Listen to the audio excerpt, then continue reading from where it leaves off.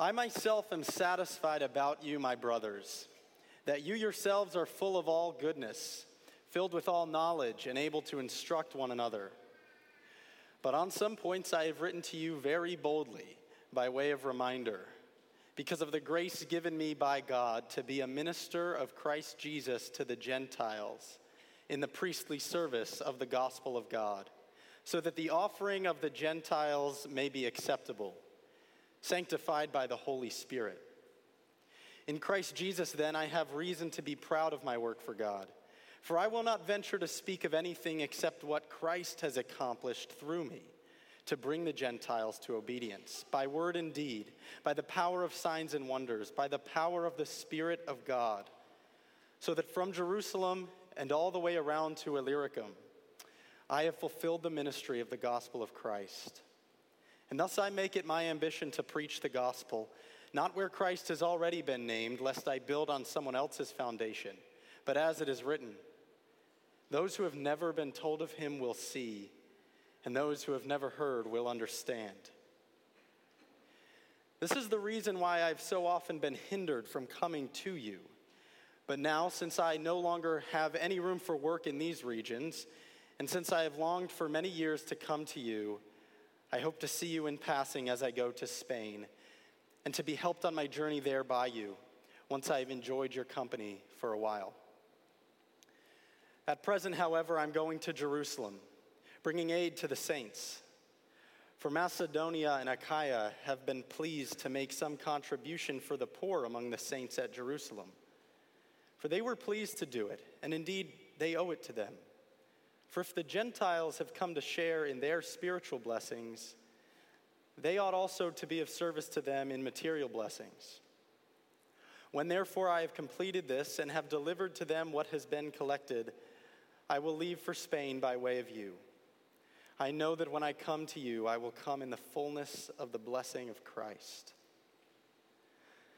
I appeal to you, brothers, by our Lord Jesus Christ and by the love of the Spirit, to strive together with me in your prayers to God on my behalf, that I may be delivered from the unbelievers in Judea, and that my service for Jerusalem may be acceptable to the saints, so that by God's will I may come to you with joy and be refreshed in your company. May the God of peace be with you all. Amen. Brothers and sisters, this is the word of the Lord. Thanks be to God. Let's pray. Father, we give thanks to you this morning for this portion of your inspired word. We thank you for this word that confronts us where we are with the gospel of God and with the mission of God. I pray this morning that you would speak, for your servants are listening. Amen. Well, we've been in the book of Romans for, I think, the better part of a year now. And if you know anything about the book of Romans, or simply if you just came to hear a Christian sermon, you probably were expecting to be hit with Christian doctrine, particularly knowing that we're preaching on the book of Romans. But this morning we come to the beginning of the end of the book of Romans, and Paul's focus sort of decisively shifts. And he begins to speak about travel plans. And if you're wondering what we're going to preach on this morning, I'd encourage you to look ahead to the next chapter, which is full of greetings, and wonder what we're going to preach on next week. But it's true. We expect from the book of Romans rich doctrine, the great truths of the Christian faith. And I think almost none of those great doctrines are left out in Paul's exposition of the faith in the book of Romans. But this morning we come to something entirely different and might be puzzled as to what is going on here. This passage covers a lot of territory. I titled this sermon All Over the Map, so that when you go home today and you're discussing the sermon with your spouse or something, one of you might be inclined to say, well, the sermon was kind of all over the map. And you'd be right. So just hedging my bets a little bit here as we cover a lot of ground. Well, the 2001 World Series was played from October 27th to November 4th between the New York Yankees and the Arizona Diamondbacks. Just 7 weeks after the terrorist attacks of 9/11. 3 of those games were played in the Bronx. It was a memorable series. The New York Yankees were playing in the series for their 4th straight year, making them the first team in 40 years to play in the World Series that many times in a row. The team to do it 40 years prior, the Yankees. If they won in 2001, they would be the first team in over 50 years to win 4 or more World Series in a row. The team to do it 50 years earlier, the New York Yankees. Growing up in Connecticut and with family from upstate New York, it was just part of life that we rooted for the Yankees. I'm sorry to disappoint you. Jorge Posada in the early 2000s, Bernie Williams, Andy Pettitte, and of course, Derek Jeter, who hit the famous walk-off home run in Game 4 of 2001 to tie the series. These were my heroes as a kid.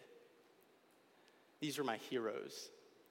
I was an aspiring young baseball player in 2001, and the Yankees were sort of my life.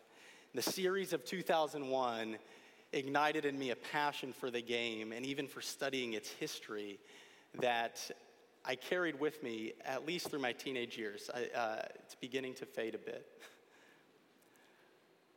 But I was caught up in 2001 in a vision of the glory of the great game of baseball. A vision of the glory of what baseball could be. Fast forward to today, and I, like many parents in the room, have a deep down desire to live vicariously through my children's athletic success.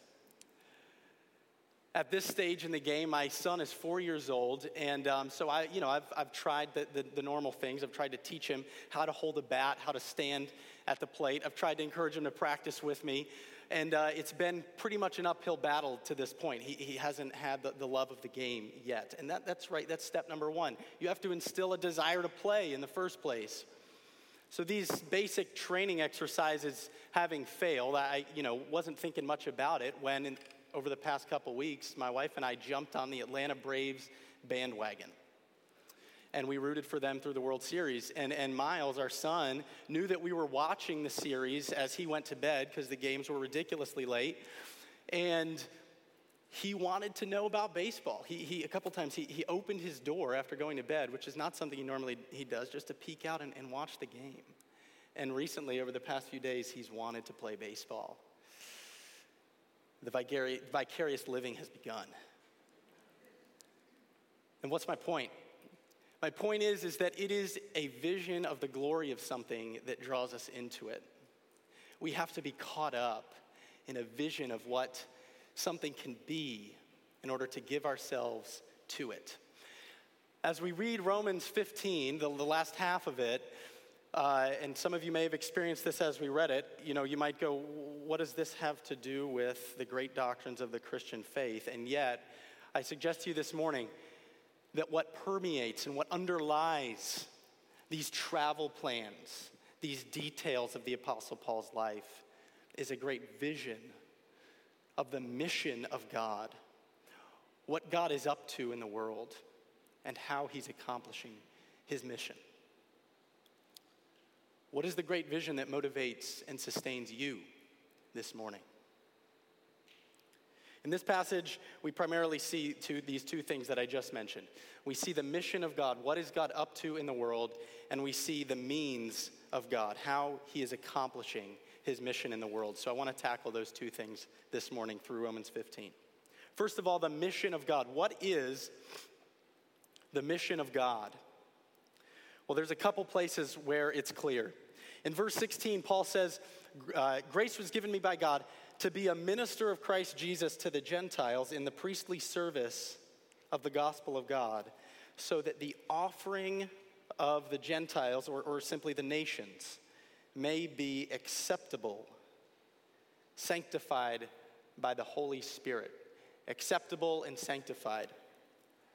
Simply put, the mission of God is to make us his, that we would belong to him, and this is the key to what he needs to do to make us his. He needs to make us acceptable and holy. Acceptable and holy. The word acceptable simply means worthy of belonging to God, and the idea of being holy means living like you belong to God. Worthy of belonging to God and living like you belong to God. That's the mission of God. And what this looks like as we become God's people, as we belong to Him, are made acceptable and holy in His sight, is that we become obedient. In verse 18, Paul says, speaking of his ministry again, that I will not dare to speak of anything that Christ did not accomplish through me, literally for the obedience of the Gentiles. This is bringing the book of Romans full circle in many ways, because in chapter 1, verse 5, early on in the letter, he said, speaking of his ministry, that through God we have received grace and apostleship to bring about the obedience of faith among the nations. To be acceptable and holy, to belong to God, is to become obedient. This is that for which we were made, and that for which God desires us to conform in the new creation, that we would be obedient to His will. And underlying this is the dark side, or the negative side of the gospel, that apart from the mission of God seeking us out, that we are by nature disobedient, even the best of us. All are disobedient, and God's mission is to make us His, that we would obey His will, that we would be conformed to Him. Being acceptable, we would be holy, we would be obedient. Another key here is that being obedient, belonging to God, is that we worship the name of Jesus. In 15:20, Paul says that he wants to preach the gospel not where Christ has already been named. And this idea of Christ being named is a way that the Bible talks about worshiping God, calling on the name of the Lord. In Romans 10:13, Paul says, everyone who calls on the name of the Lord will be saved. Friends, this is the mission of God, simply put, to make us His, acceptable and holy, obedient and worshiping the Son. If you are in Christ this morning, it is not optional that you participate in the mission of God. You have been its target, and now you are on that mission too. The Christian faith is a missionary faith. By nature, it sort of desires to reach out, to find more targets. This does not mean that only some Christians are called to go out on mission, or that this passage is only talking about the task that some have of leaving home and going on mission.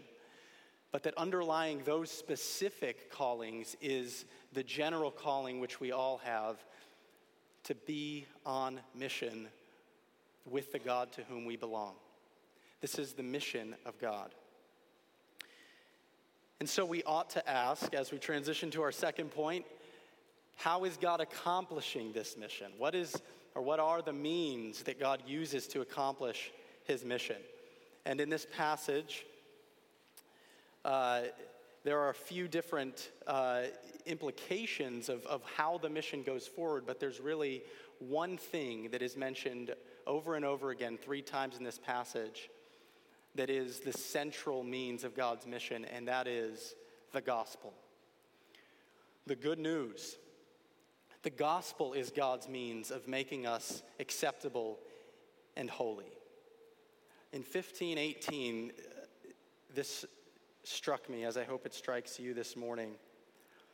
Paul, speaking of his ministry, says, I will not venture to speak of anything except what Christ has accomplished through me. He talks about being a minister in the priestly service of the gospel of God. He talks about his ambition to preach the gospel of God.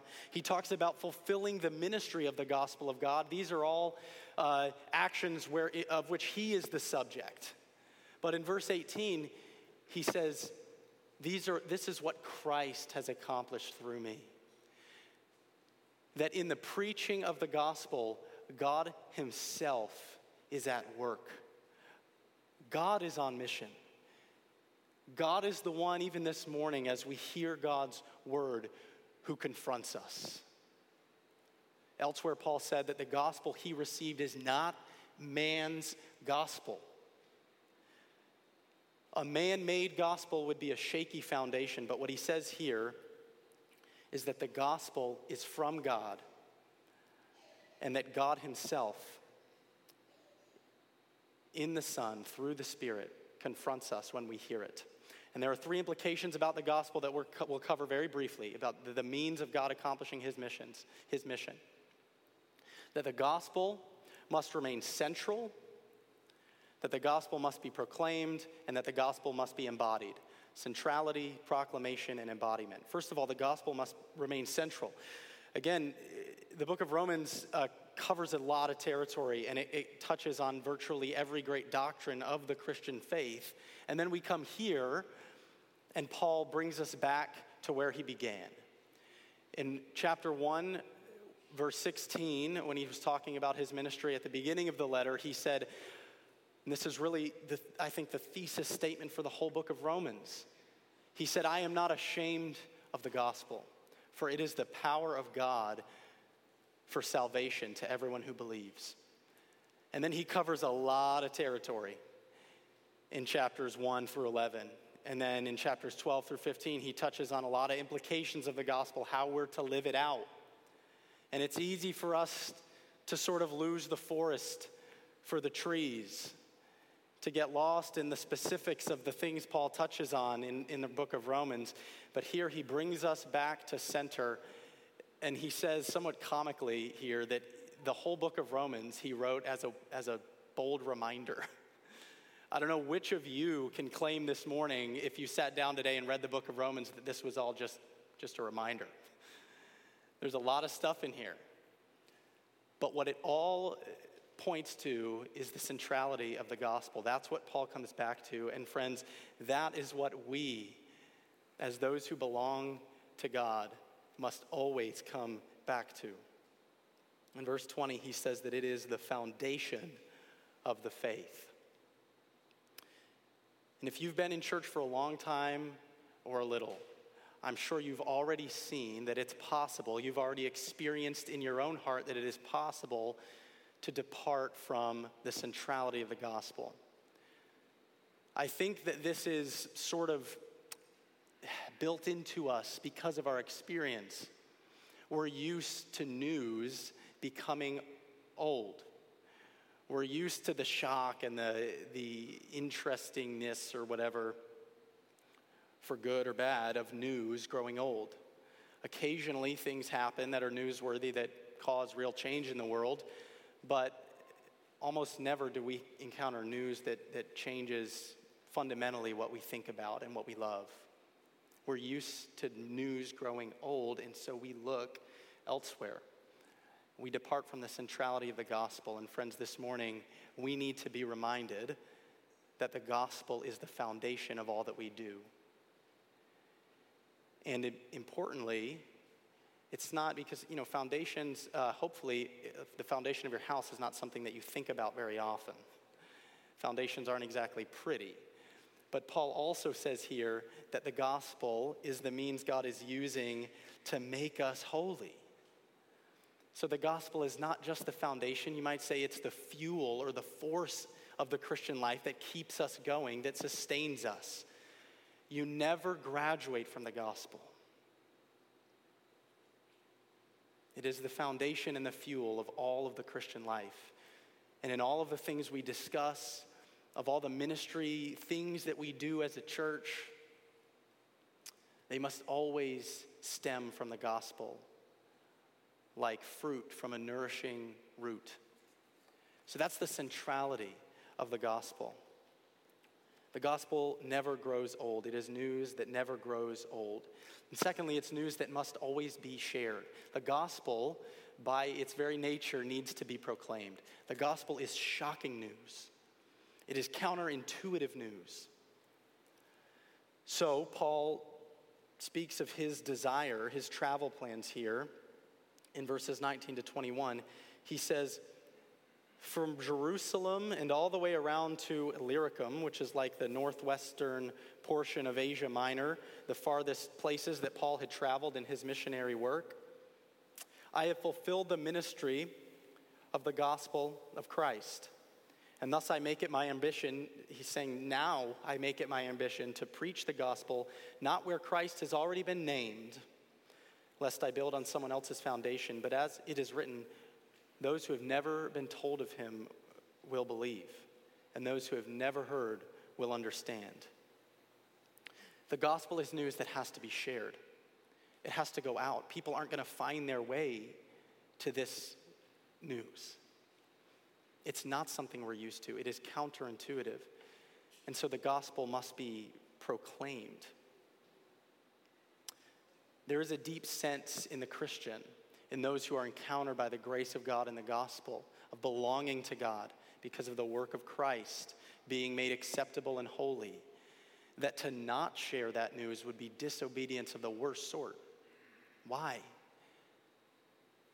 Because to hold back this news would be like withholding medicine from the sick when you have it in your hand. Sometimes we hold it back because we think that the person isn't going to like the medicine. It's going to be bitter. They're not going to want to take it. Sometimes the medicine is a little bit painful, and there's a wrestling with it at first. I'm sure that's true for many of you in your experience of coming to Christ. But the gospel has to be shared. God has given us the medicine. We have to share it, and we have to share it with everyone. We cannot put limits on who needs the gospel and who could receive the gospel. God himself is at work through the gospel, so God himself can make someone open to the gospel and open their heart to faith. So we have to proclaim it. The gospel must be proclaimed. Finally, the gospel must be embodied. And this is really that whole second half of the passage where Paul talks about going to Jerusalem. He talks about his desire to go to Rome after going to Jerusalem so that he can get to Spain. That's his desire to proclaim the gospel. But then he says, but first I am going to Jerusalem, and what I'm doing is I'm bringing an offering. I'm bringing money for the saints, the Christians in Jerusalem. We're used to, reading Paul's letters, but this is an aspect of Paul's ministry that is often overlooked. Basically, in Paul's missionary travels, he took 3 journeys that you can read about in the book of Acts. And on his third journey, he primarily visited churches that he had already planted. And one of his main goals was to collect an offering for the church in Jerusalem, which from all that we can tell was experiencing a famine with the rest of that region. But Paul saw this as a strategic and important work of gospel ministry, of bringing the mission of God into the lives of people and of embodying it. So in gospel proclamation, we sort of have gospel telling. In gospel embodiment, we sort of have gospel showing. Now, why was this offering such a strategic form of embodying the gospel? Well, because this offering is a tangible expression of the oneness that we all have in Christ if we belong to him. There's a oneness of sinfulness, having all acknowledged that none of us is more deserving than another of this grace in which we now stand. And there is a oneness of righteousness, that we all have an equal status before God, that he doesn't lavish on some of us a higher status than others, but that the righteousness of Christ is the same for each one of us if we put our faith in him. So there is a gospel oneness that we have with brothers and sisters around the world. And to give ourselves to brothers and sisters around the world is just, again, a natural outworking of standing in the gospel, of belonging to God. The gospel must be embodied. And the collection for the saints is a strategic way to do it. It's a way of showing what Paul, he literally calls it a fellowship. That we are equal in guilt before God, but equal in righteousness because of Christ. And now I've just skipped over a few other ways that the gospel can be embodied that Paul mentions in this passage. He also mentions the ministry of hospitality. He mentions the ministry of logistical support and administration as the Roman church would help Paul on his way to Spain. He probably would have needed a boat to do that and some travel guides. I'm skipping over the ministry of hospitality and refreshment, the ministry of prayer. There are many ways that we can and must embody the gospel of God, but the question before us all this morning is not so much, while it is, which of these should we consider, which of these should we be giving ourselves to, but more than that, it's the question, have you been caught up in the vision of the mission of God? The vision that Paul was caught up in. The vision that the early Christians were caught up in, which led them to lay down their lives for the gospel, literally. As a young kid, I was caught up in a vision of the glory of baseball. I still love baseball. But as a teenager, I left that vision for a far greater glory that captured my heart, a far deeper love that compelled me, which is really good because I was never getting to the Yankees.